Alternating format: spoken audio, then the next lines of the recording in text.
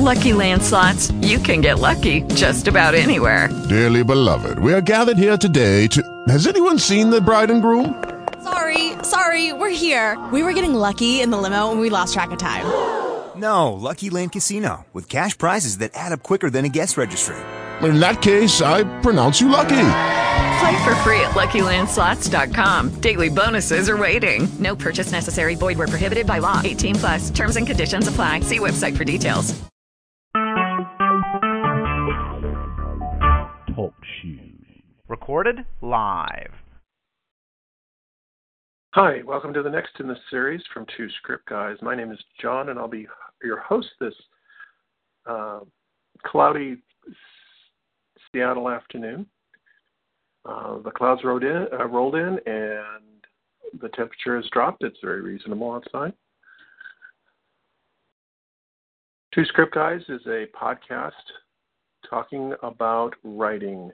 This is the only podcast out there by writers, for writers, talking about writing and creativity. If you care to join us, we're here mostly every Sunday on TalkShoe, and our dial-in number is 724-444-7444, and the call ID number is 110096. Please feel free to join us, or you can join the chat below. If you have any questions, we'll answer it here on the air. If you want to contact me, I am at that's TWO, scriptguys@gmail.com. I'm also found on the internet at www.twoscriptguys.com, and we're also available on YouTube at Two Script Guys and on Facebook, Two Script Guys, TWO Script Guys. So today we're going to be talking about plot blocking. It's something that I've read about in the past, but it's not something that I'm truly familiar with. And a recent article has appeared in The Talk House, which obviously is an online magazine written by an independent filmmaker based in Austin, a man named Andrew Matthews.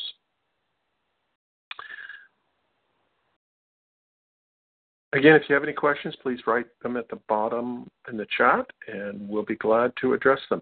If you want to join the chat, you can join and listen through the conversation, and we'll pick up all the questions, voice questions, and everything at the end of the podcast. All right, let's get back to this. All right. As an independent filmmaker, you hear the word film is dead. And when people say that, they mean that a certain type of film is dead. A mid-range, budget, neither franchise nor art house. Most of my favorite films and the films that started me, Mr. Andrews speaking for himself, that started me down this path fall into that spectrum. So as the era of mid-range movies fades away, the supposed rewards of the micro-budget struggle become increasingly unclear. I'm not sure I agree or disagree with what he has to say there, but he directly makes films. So one of the questions comes up about, rather than doing these mid-range budgets, then you create television, an episodic kind of television. And he's speaking directly about the series Stranger Things, which was on Netflix, and it was a very self-contained short television series of which the British excel in, the U.S. not so much, basically because production companies are looking for, what's going to happen in the third season, episode 15, kind of thing. So short episode format or limited episode format television is not something that the U.S. specializes in. Having said that, Amazon and Netflix are approaching that systemology using the British model and are becoming very successful with it. So he talks about case in point, Stranger Things. He says, I understand why the show has a lot of supporters. The cast and production design are terrific, mostly sort of kind of. And I confess the reaction of the early Spielbergian aesthetic is seductive. I'm not opposed to nostalgia per se. Oh, by the way, the story Stranger Things was written by Stephen King. Let's see. He talks about, but like any audience bias, it can be exploited. Speaking to nostalgia. Let's see. Shows such as Stranger Things and FX's Fargo recognize that there's a reservoir of goodwill out there that can be tapped and transferred into new properties. I'm sure what he's talking about is the goodwill is respective of nostalgia for the 80s, the 70s, or what have you. Personally, I'm attracted to the 20s and the 30s, but that's just me.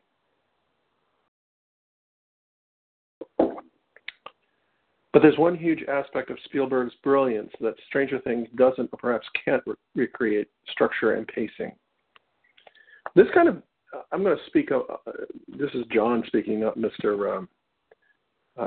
Matthews, but I'm very much a person who structures stories. I believe that plotting and structure, you need to do that before you start building your story. It's great to have a story, but it's better to know where you're going in your story and know how the story ends. Because you can, by plotting out your story in some way, and there are multiple formats of doing that, you at least know that you can drive to the end, or if you realize that's not the end you want, you can start moving the story around. He's tending to contend that there was very little plot in Stranger Things, and I'm not sure I agree with him, but I'm willing to read this article to you so that it allows you to make up your mind. He talks about Spielberg's classics are actually very simple stories. They're emotionally broad and fiercely economic. Each shot moves the story forward and nothing goes to waste. Absolutely true. Spielberg, yes. If you're staying loyal to the conventions, you can't stretch that 90 minutes into more than 300 without some serious padding and repetition. How many times do we have to see the cool guy seduce the nerdy girl? How many times will Eleven, this character in Stranger Things, use the radio to prove Will is still alive, or guide the boys into the woods and come back again with no new information to show for it? Why do you think people complain that Winona Ryder's weeping became tiresome? Because she was asked to perform the same emotion over and over again. Besides being frustrating, these repetitions actually dilute important moments. How much more exciting would it have been when the sheriff and Joyce infiltrate the evil government lab if we hadn't already seen him do it before? It even makes a joke about using the same method in the story. Yes. And he says, well, the other thing that I found interesting was when the sheriff snuck back in the second time and was caught by the same guy that had caught him the first time. Why didn't they just shoot him? I didn't quite understand, but all right. I've actually found that shows that are most binge-worthy are the most narratively stingy, meaning the plot, the structure and the plot, they're two different things, but the structure and the plot were very narrowly defined and very controlled. And I can understand that statement. If you watch Game of Thrones, that plot is very stingy. Everything has meaning. Everything that happens in Game of Thrones has purpose. That purpose may not be the next episode. It may be 4 or 5 episodes later, but it has purpose. Another series that you should watch that does exactly the same thing and very well is John Straczynski's Babylon 5. You'll watch Babylon 5 and you'll see a little side scene. And you'll think to yourself, well, okay, that's cute, but what does it mean? You won't find out until sometimes in the next season. Now, John Straczynski is very plot-oriented. But Mr. Matthews goes on here. He says, when Jonathan finally finds proof that his mother isn't crazy, he rushes home to have that emotional reunion we've been waiting for, but his dad stops him. Don't bother her right now. She's been through a lot. I call that plot blocking. And he says, Jonathan's dad is an expert plot blocker. Jonathan doesn't grow or change to overcome this obstacle. He just literally tells her later. What purpose can that serve other than to make us wait for what we want to see? Interesting. Delay of audience gratification has been a staple of episodic storytelling for a long time, but no show advanced the practice more than the grandfather of plot blocking, Lost, which I really only watched the first couple of seasons of. So if you're an expert in Lost, you'll understand, I guess, what Mr. Andrews is talking about here. Mr. Matthews, rather. No matter how well written the various flashbacks often were, the writers knew that was what kept us hooked to the mystery of the island. And that storyline was illiberally meted out in capfuls of water to a thirsty man, just enough to keep us alive. I've actually found that the shows are the most binge-worthy are the most narratively stingy, as above. You start each new episode almost out of frustration, hoping it will deliver a morsel of satisfaction to inch it forward progress. Now, near the finale of Breaking Bad, Walter White confesses that all the cruelty and criminality was selfish. I did it for me. I liked it. He may have well been speaking for the audience because the central draw of that show was seeing that this character evolve into a ruthless badass. But for every 2 steps forward in this transformation, there was 1 step back. How many times did Walter swear off the meth business only to be cajoled or seduced back? Did any of us believe he ever meant it? So well stoked was that furnace of frustration that actress Anna Gunn received volumes of hate mail and even death threats for her portrayal of Walter's disapproving spouse, Skylar. Oh, just an aside, this is coming from John. You're watching a film. The actor or actress is doing a great job in this film, television series. I call it a film. I'm a little old school there. So you're watching this actor or actress doing a great job, doing what their job they're being paid to do. Don't write them a nasty letter telling them how much you hate them. Really? That's a waste of your time, and it really doesn't interest them.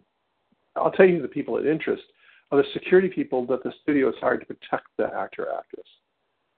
They're the ones that read your letter, and they're the ones that will come knocking on your door.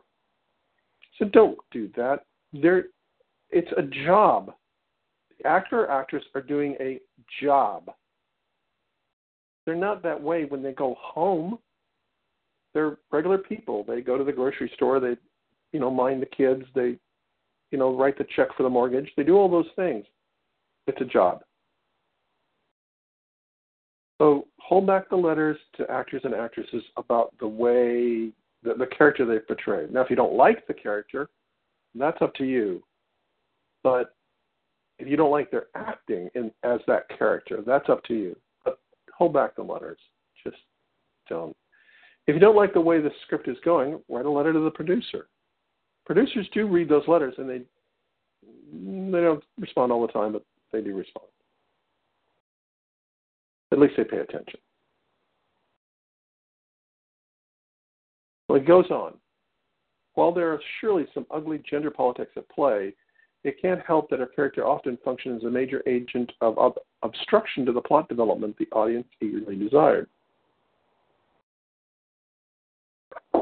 Mr. Matthews goes on. It's important to note that female characters have long been employed as plot blockers by both film and TV writers, whether it's the scold who tries to stop the boy's fun or the damsel in distress who just can't see that their hero is well-intentioned and trying to help. But there's a whole other essay. That's a whole other essay in itself, which is true.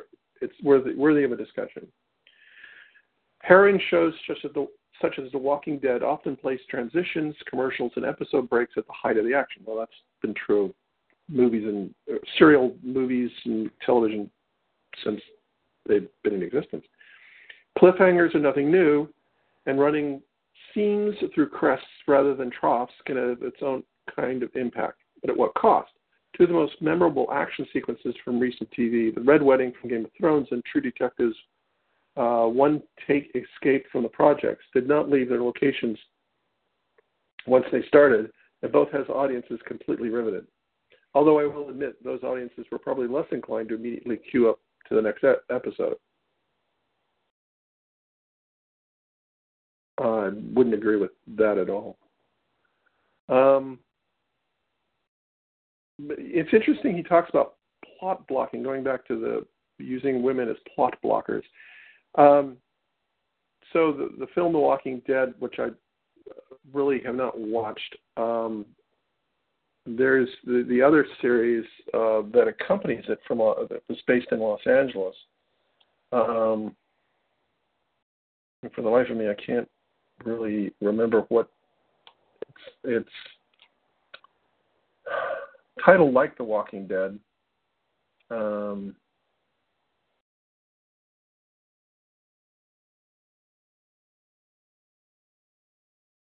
Well, I don't want to belabor that, but in any case, it's a companion piece to The Walking Dead. there's a female character in it that is, in effect, a plot blocker. She tries to... I understand the role she's playing. She tries to be the voice of reason in the midst of all this insanity. But it comes out that basically when she stops the hero from killing the bad guy, because that would be a bad thing to do, she's plot blocking, yes.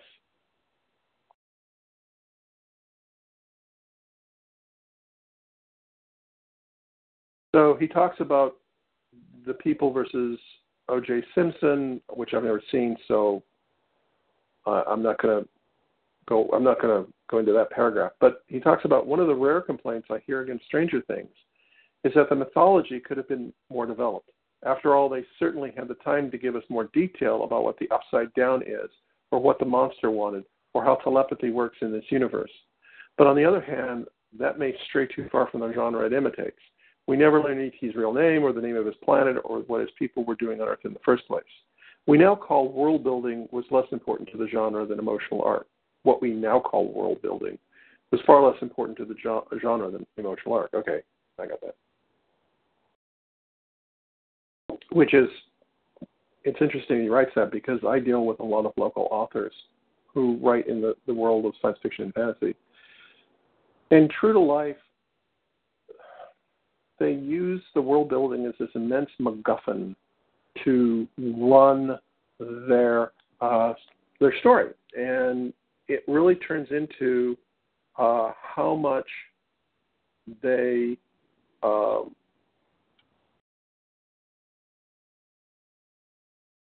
much time are you willing to spend to world build versus telling me a story? And the same thing goes on. I got to admit, Stranger Things cut out a lot of that world building. It went straight to the point and kept driving forward. This is where Stranger Things' loyalty to its influence limits its use of one advantage episodic content that has over film and its language. If film is visual storytelling, television is verbal. I've heard that description before. As much cinematographic spectacle has been poured into Game of Thrones, it's still 99% people standing in rooms talking to one another. A silent film can make a poetic statement about the human condition, but if you want to delve into the intricacies of history or institutions, or for that matter, extra-dimensional worlds, you need words, and a lot of them. And that's where television's extra minutes pay off. What extra minutes? Anyway, and why the best examples of the format are usually about politics, law, media, and social order. That's why Pride and Prejudice, the miniseries, beats the pants off the film adaptations, why a 2-hour telling of the O.J. Simpson trial wouldn't be worth making, and why even Oscar-winning dramas like Spotlight feel like abridged versions of history compared to what television can accomplish. I'm not sure I agree with Mr. Matthews on that, but regardless. I marvel at what great showrunners are capable of. Writers such as David Chase and David Simon have upended expectations rather than pandering to them, creating new genres rather than imitating old ones. I can't imagine how difficult it must be to manage so many moving parts, do justice to such volumes of detail while remaining relevant to the audience of that moment in time. And Mr. Matthews goes on, I've spent the better part of my life trying to figure out what makes a film work. Oh, so have I. And I still feel like I have a long way to go. Yes, we all do. I'm not ready to abandon that journey quite yet for a whole new tool set. No. If you don't learn and grow, you ain't learning, and you ain't growing. Anyway, perhaps someday all our stories will be delivered episodically. I doubt it. But for now, I can still think there's an emotional experience that can only be had in a self-contained 90-minute form. After all, one from 30 years ago is still inspiring new generations of creators, and I don't know what film he's talking about there. Self-contained in a 90-minute form. If he means motion pictures, they're 90-plus minutes to about 120.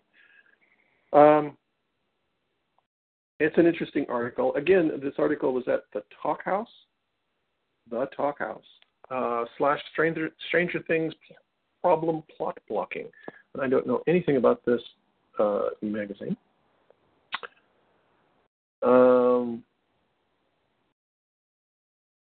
Obviously, it's film and some entertainment and podcasts and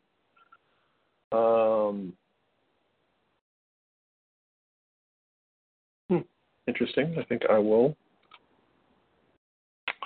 bookmark it. Okay. So that was the article talking about plot blocking.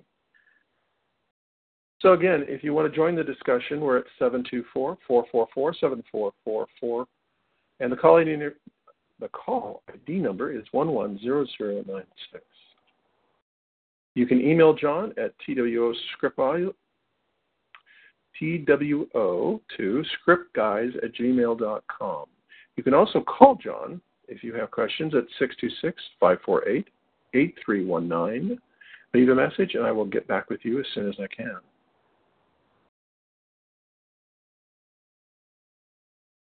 So, having gone through that, let's go to the open mic. So we have one guest. Guest 3, you are on. What's your question? I didn't have a question. I'm just listening to the broadcast. Okay, very good. Thank you. You're welcome. All right. So, if you are a writer and you want to develop your skills, you can go to twoscriptguys.com, and we offer a number of services, both basic screenwriting services for editing and spelling checks and this kind of thing for the right price. We also offer career coaching in various at various levels. It's all based on from the most economical to the most expensive. But we provide a whole series of career coaching experiences for the writer. So if you're interested in any of that, please feel free to go to Two Script Guides, www.twoscriptguys.com, and take a look at that.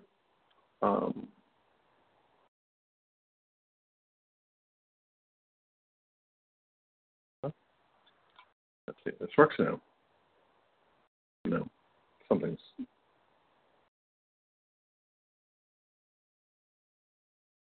No, something's not going well with the screen. So, hope you have enjoyed the podcast today. Again, if you have any questions, please feel free to send me an email. Or you can find me on Facebook at Two Script Guides. That's TWO Script Guys. That can be found easily, or you can find me under screenwriter John Lovett, Lovett. And you can also ask me questions there. Again, Two Script Guys is available on YouTube under Two Script Guys. We're also on Blogger under Two Script Guys. So if you're interested in any of those sources, there's a lot of blogs, basic information about screenwriting I've put up there on my blog. So if you're interested, please give them a read.